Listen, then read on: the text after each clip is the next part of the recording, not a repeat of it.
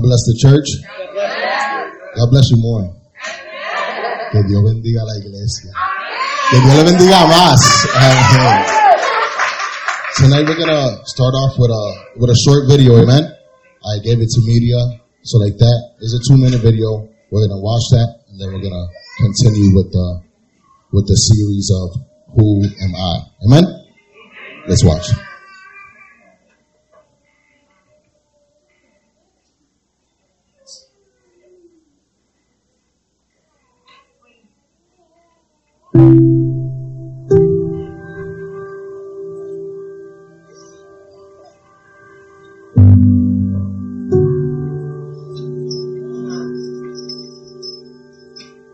The world has a way of labeling people. Our enemy, Satan, is a roaring lion. He's on the prowl, convincing people his label is true and permanent.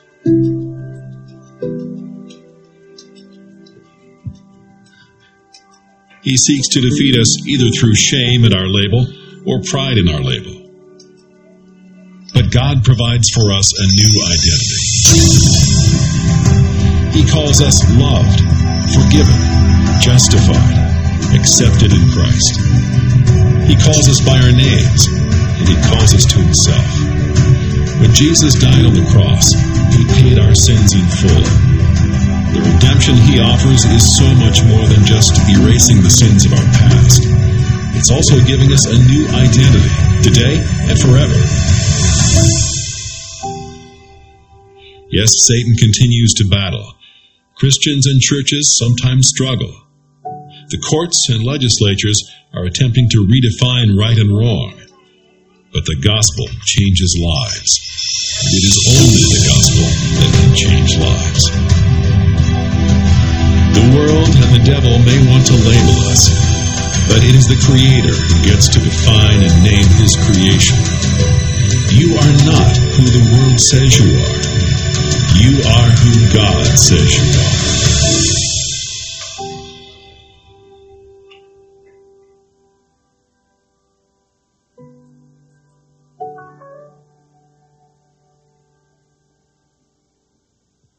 Amen.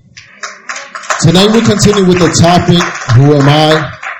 By the illustration given in the short video, this is how most people live their lives. In bondage, peer pressure, and self-destruction. If not quickly confronted and identified, the question, who am I, can turn into a lifestyle.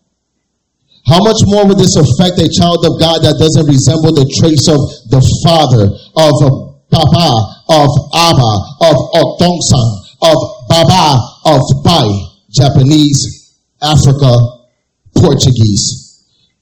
You see, identity stands as one, and no matter what language we use to interpret the word Father, it will always bring us back to the original meaning that it always intended to be, God.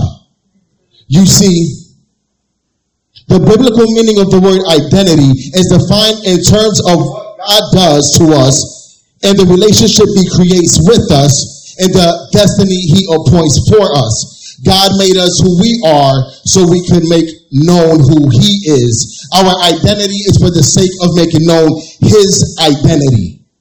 Tonight we are here to inform you that the DNA of our Father does not carry the identity of loss like you've seen in the video, the identity of rejection, the identity of unloved, hopeless, ashamed, worthless, broken, or religious, nor is it an identity of captivity. So why are we still identified and associated with things that keep us in chains of darkness, is my question. If I can have media, just put something light in the background for me, please. Like an instrumental. No, not that one. Instrumental. So why are we still identified and associated with things that keeps us in the chains of darkness? Who am I? Matthew 7:24-27. I'm going to give you that scripture. Matthew 7, chapter 7, verses 24-27 says, Therefore, everyone who hears these words of mine and puts them into practice is like a wise man who builds his house on the rock. The rain came down, the streams rose, and the winds blew and beat against that house. Yet it did not fall, because it had its foundation on the rock. But everyone who hears these words of mine and does not put them into practice is like a foolish man who built his house on sand. The rain came down, the stream rose, and the winds blew and beat against that house. And it fell with a great crash. I'm going to repeat that one more time, just so you can see where I'm getting. Therefore, everyone who hears these words of mine and puts them into practice is like a wise man who built his house on the rock. The rain came down, the streams rose, and the winds blew and beat against that house. Yet it did not fall, because it had its foundation on the rock. But everyone who hears these words of mine and does not put them into practice is like a foolish man who built his house on the sand. The rain came down, the stream rose, and the winds blew and beat against that house, and it fell with great crash. 1 Corinthians 6:19 reads, do you not know that your bodies are the temple of the Holy Spirit who is in you? Do you not know that your bodies are the temple of the Holy Spirit who is in you, whom you have received from God? You are not your own. In other words, the body that was given to you is for the possession of the Holy Spirit. You are now flesh-formed property of the Holy Spirit. How do we allow the Spirit of God to take possession of this temple when there is still an unknown identity that speaks to God, the Creator, the one that formed us, and says, I will share part of me, but I can't surrender the whole me. How are you building your temple? What are the materials being used to build your temple? Who is giving you the instructions to build your temple? Who is working with you? Where is this blueprint? How is the foundation of your temple? And overall, what is the purpose of your temple? Therefore, everyone who hears these words of mine and puts them into practice is like a wise man who builds his house, temple, on the rock. The rain came down, the streams rose, and the winds blew and beat against that house, yet it did not fall, because it had its foundation on the rock. But everyone who hears these words of mine and does not put them into practice is like a foolish man who builds his house, temple, on the sand. The rain came down, the streams rose, the winds blew and beat against the house and fell with great crash. The contrast here is threefold. A wise man is one who hears the practice upon the foundation of the rock. The foolish man does not practice these sayings and builds upon a foundation of sin. As a greater master counselor, Jesus reminded his listeners that hearing this message alone will not change your life. He must both listen and do what Jesus has said. The elements of the closing illustration are drawn from the simplicity of nature itself: the rock, the rain, the winds. I'm going to just do that just a little slower. The contrast here is threefold. The wise man is the one who hears and practices upon the foundation of the rock. The foolish man does not practice these things and builds upon the foundation of sin. As a greater master counselor, Jesus reminded his listeners that hearing this message alone will not change his life. You can come here Wednesday, you can come here Sunday, you can come here Monday through Sunday and just listen. It will not change your life. But both listen and do what Jesus has said. So when you listen and you take it, and then you go out and you activate it and you live it. The elements of the closing illustration are drawn from the simplicity of nature itself: the rock, the rain, the winds. The rain pictured here is of natural storms. However, it is implied as relating to troubles and persecutions of life. The man whose house collapsed was at fault. Not because he failed to labor, not because he failed to labor, but because he did not lay the proper foundation, sound doctrine. Your body is the temple of the Holy Spirit. Not only the resurrection center, not only your local church is a temple of the Holy Spirit, but the individual believer's body itself also is a temple which we have from God. Notice the thought here is indicative, not imperative. Paul is not telling them they can become more spiritual by receiving the Holy Spirit. The fact is they already received the Holy Spirit. It dwells within them. The blessed fact that our body is a temple of the Holy Spirit has two sides. One, that he is ours, and the other, that we are his. One identity. Let's give God a hand praise.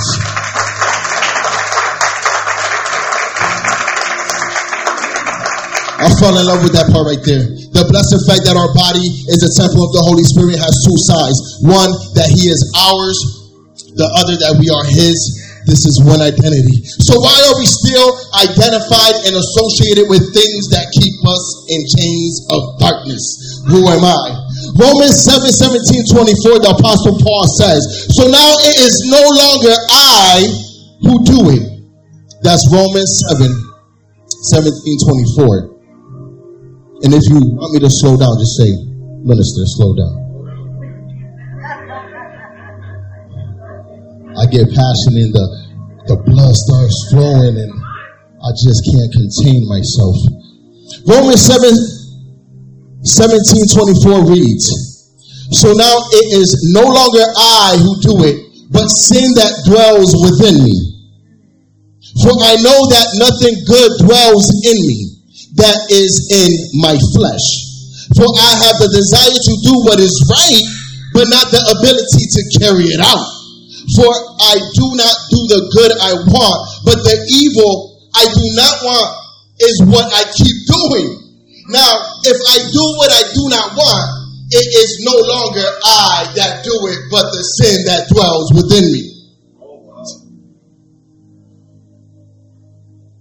So I find it to be a law that when I want to do right, evil lies close at my hands. For I delight in the law of God in my inner being, but I see in my members another law, waging war against the law of my mind. I have to repeat that. But I see in my members, in my body, the law waging war against the law of my mind and making me captive to the law of sin that dwells in my members. Wretched man that I am, who will deliver me from this body of death?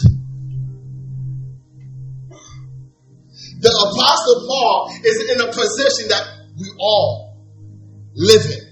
He is saying, I know that I have to do what's right. I know that I come to Sunday services and I hear the preaching of the end times. I know that I'm receiving topics of who am I, of the power of the tongue, but I still care. There's a fight in me. There's a fight in me. I don't know what's going on. There's something that is an identity of God in me because I feel God, but at the same time, it's these temptations and these sins and the tragedy that's going on in my life that it's a fight with my mind. I can't understand what's going on. Ratchet man. I am a ratchet man. I can't get it together. I can't get it together. Ratchet man that I am, who will deliver me from this body of death. Who am I? Seriously, church, who are we? We can't even identify what or who dwells in this temple that we call a body. We can't identify it. We come, we receive deliverance, we come and we praise God, we come and we do this over and over and over, but we fall into the same traps. Who am I?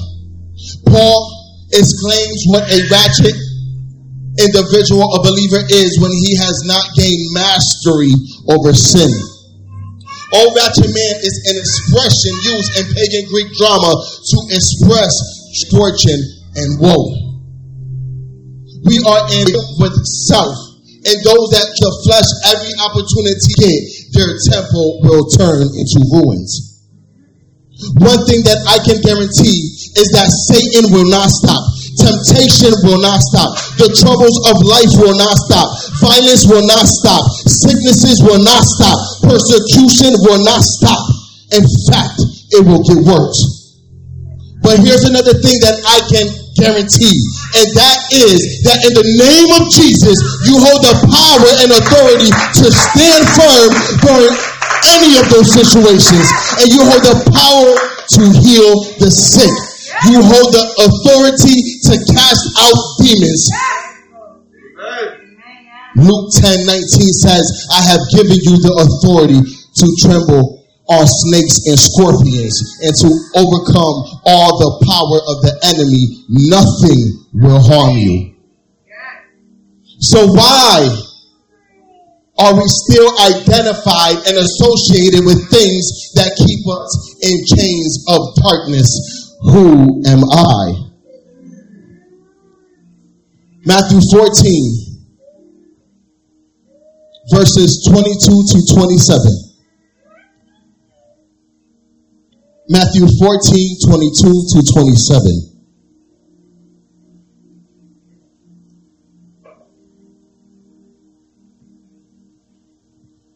It reads, immediately he made the disciples get into the boat and go before him to the other side, while he dismissed the crowds. And after he had dismissed the crowds, he went up on the mountain by himself to pray. When evening came, he was there alone, but the boat by this time was a long way from the land, beaten by waves, for the wind was against them. And in the fourth watch of the night, he came to them walking on the sea. But when the disciples saw him walking on the sea, they were terrified and said, it is a ghost. And they cried out in fear. But immediately Jesus spoke to them, saying, take heart, it is I, do not be afraid. Verse 28. And Peter answered him, Lord, if it is you, command me to come to you on the water. He said, come. So Peter got out of the boat and walked on the water and came to Jesus. But when he saw the wind, he was afraid, and beginning to sink, he cried out, Lord, save me. Jesus immediately reached out his hand and took hold of him, saying to him, O you of little faith, why did you doubt? And when they got into the boat, the wind ceased, and those in the boat worshipped him, saying, truly, you are the Son of God. If I can have media play the winds now.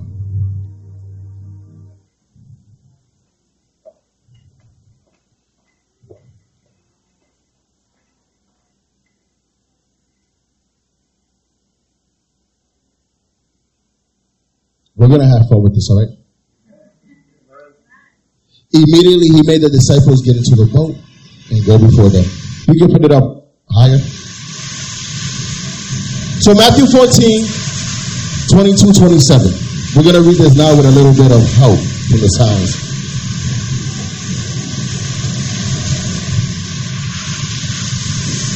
Raise it up just a little higher for me, please. We're in the sea. We're getting beat by the waves. It says, when evening came, he was there alone, but the boat by this time was a long way from the land, beaten by waves, for the wind was against them. And in the fourth watch of the night, he came to them walking on the sea. But when the disciples saw him walking on the sea, they were terrified and said, it is a ghost. And they cried out in fear.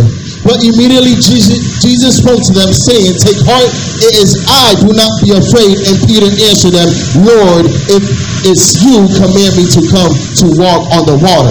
You see, hear the waters.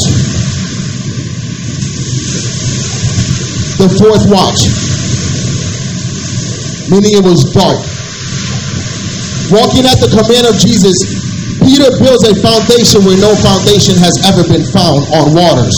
At your command it shall be done, but then at the sight of the winds. So this is what happens. And this is what happens in our lives too. That we ask Jesus, at your command, have me do something that is naturally impossible. Because what man have that you know that I know other than Jesus that has walked on water? So at your command, Jesus, give me a job. At your command, Jesus, deliver me from this sin. At your command, Jesus, allow me to have a relationship. Allow me to have these things. At your command, Jesus. So Peter tells Jesus, if it's you, at your command, I will walk on water. But this is the reality of our lives when we don't have that identity. Who am I? We ask Jesus, and we're going to keep that name for the sake of what we're reading. And we ask Jesus, at your command, I believe. And he starts to build foundation on water. And he starts to move. And every step is firm. At your command, he's looking at Jesus. And he gets close. But what happens is that we begin to follow the word of Jesus. Where we start to see the winds. And we start to hear the winds. And we start to see the reality of the natural realm. And all of a sudden we lose our focus on Jesus. And we begin to sink. And we say, Lord, I am going to sink. Help me. After Jesus assures that it wasn't a ghost, but in fact it was him, Peter answered in his impulsive manner. This part of the story is recounted only by Matthew, on whom it must have made a deep impression. Remember that he was in the boat at the time. The story isn't presented as a parable, but an actual event involving 3 miracles. Jesus walks on water. Peter temporarily does so, and the wind ceases immediately. But wait, there's more. Mark 4:38-40. On that day, when evening had come, he said to them, let us go across to the other side. And leaving the crowd, they took him with them on the boat. So the disciples took Jesus with them on the boat, just as he was. And other boats were with him. And a great windstorm arose, and the waves were breaking into the boat, so that the boat was already filling. But he was in the stern, Jesus was, asleep on a cushion. And they woke him and said to him, Teacher, do you not care that we are perishing? And he awoke and rebuked the winds and said to the sea, Peace, be still. And the wind ceased, and there was a great calm. And he said to them, Why are you so afraid? Have you still no faith? This is another situation where the disciples was once again with Jesus, and they had to wake up Jesus for the protection. Because why? Because they were terrified. They were scared. Men of the sea were scared of the sea. They must have envisioned something that they never visioned before, but knew that Jesus had the authority to save them and to calm every situation that was taking place in their surroundings. So they go and they wake up Jesus. Jesus, wake up. Don't you care? Don't you care that we're going to die? Don't you care that we're going to die? We're going to drown? Wake up, Jesus. And Jesus is looking at them. Do you not hold identity? Have you not been walking with me? Have you not seen these miracles? You still have no faith, was the question. Thank you. Hebrews 11:1 says, Now faith is the confidence in what we hope for and assurance about what we do not see. I said, now faith is the confidence in what we hope for and the assurance about what we do not see. Now faith is the confidence in what we hope for and assurance about what we do not see. Loss of identity will have you question your faith. Confidence is to be firm. Hope is an expectation and desire for a certain thing. Assurance is a positive declaration intended to give confidence. You see how that recycled? You saw how the word faith, biblically, the meaning of it. And when you look at it in a man-made dictionary, it's in one accord. And it recycled the same word. Now faith is the confidence and what we hope for and the assurance that we do not see. Loss of identity will have you question your faith. Confidence is to be firm. Hope is an expectation and desire for a certain thing. So we are confident, right? We're confident that this is going to go this way.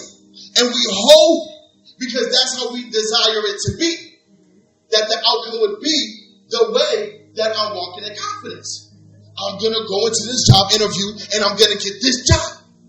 Because God knows that I need to provide for my family. So you walk in there, you're in confidence, you're walking with Jesus. In the name of Jesus, I'm going to ace this job interview. That's just an example. So you walk in confidence and you're firm. And you hold with expectations for the desire for the certain thing. Assurance is a positive declaration, because remember it says an assurance about what we do not see. So you don't see the job, but you're already declaring that is yours. Assurance is a positive declaration intended to give the confidence when you went in there in the name of Jesus to get that job, to get that healing, to get that deliverance. You gotta believe it.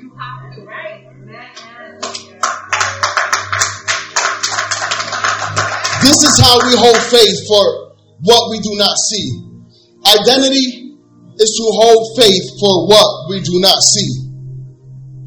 2 Corinthians 5:7 says, for we walk by faith, not by sight. For we walk by faith, not by sight. I put somebody should have told Peter. Somebody should have told Peter. They should have said, Peter, you're walking. You're almost there. Peter, disregard the winds. Keep firm. You made foundation on water. You made foundation on water because you asked Jesus at your command. I will walk in confidence. I will be firm. And I will hope in expectation and desire for that is impossible for me in the natural. But Jesus blesses me in the spiritual to make things possible because we hold the same identity. We are one.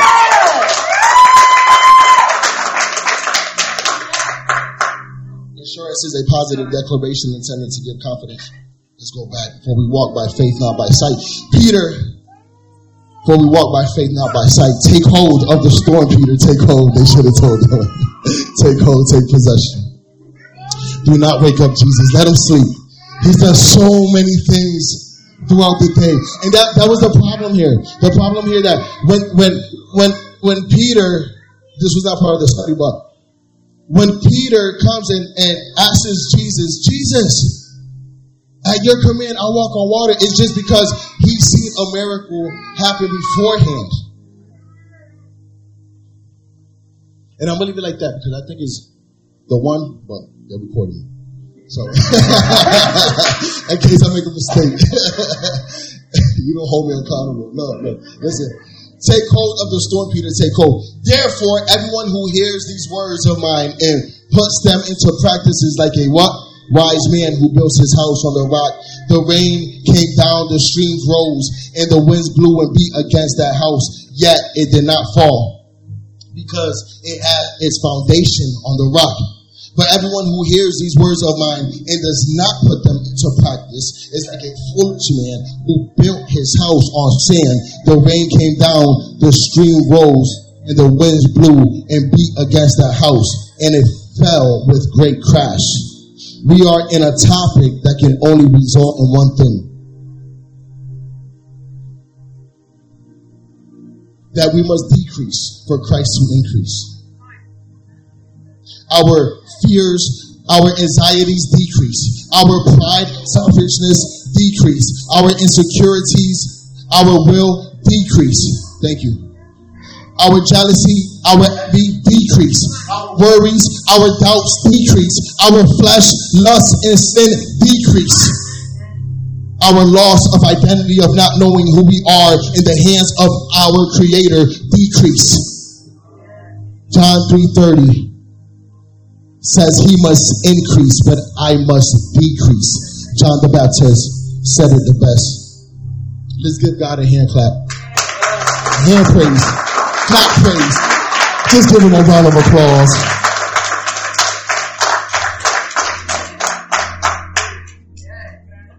I learned this from Pastor. And you pick up good habits. And I come from a background where like water was forbidden to drink. And so I was like, what am I going to do when I get thirsty and I'm preaching? I lose my voice. The pastor says, give God a round of applause. And he goes, God answered my prayer. John 3:25 and on says, that's John chapter 3:25 and on, says, now discussion arose between some of John's disciples and a Jew of purification. And they came to John and said to him, Rabbi, he who was with you across the Jordan, to whom you bore witness, look, he is baptizing, and all are going to him. John answered, a person cannot receive even one thing unless it is given him from heaven. You yourselves bear me witness that I've said I am not the Christ, but I have been sent before him. The one who has the bride is the bridegroom. The friend of the bridegroom who stands and hears him rejoices greatly at the bridegroom's voice. Therefore, this joy of mine is now complete. He must increase, but I must decrease. He who comes from above is above all. He who is, I tell you, the word of God is significant. You can just come and read chapter after chapter. He who comes from above is above all. He who is on the earth belongs to the earth and speaks in an earthly way. He who comes from heaven is above all. He bears witness to what he has seen and heard. Yet no one receives his testimony. Whoever receives his testimony sets his seal to this, that God is true.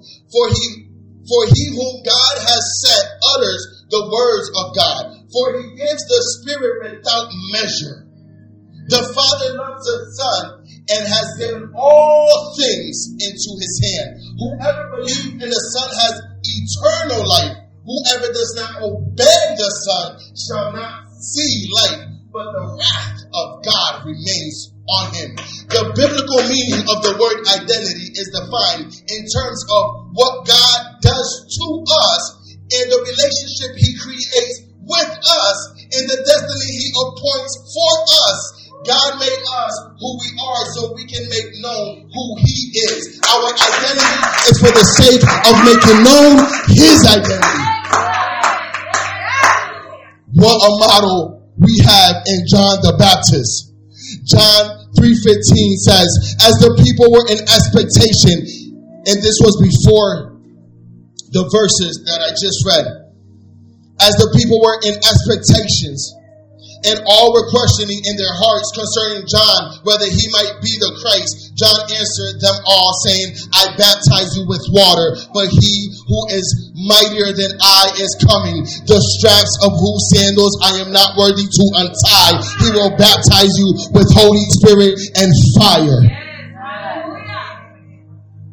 Identity is defined in terms of what God does to us and the relationship he creates with us and the destiny he appoints for us. God made us who we are so we can make known who he is. Our identity is of making known his identity. In conclusion, in order to activate the question, who am I? You would have to make it personal. You would have to make it personal.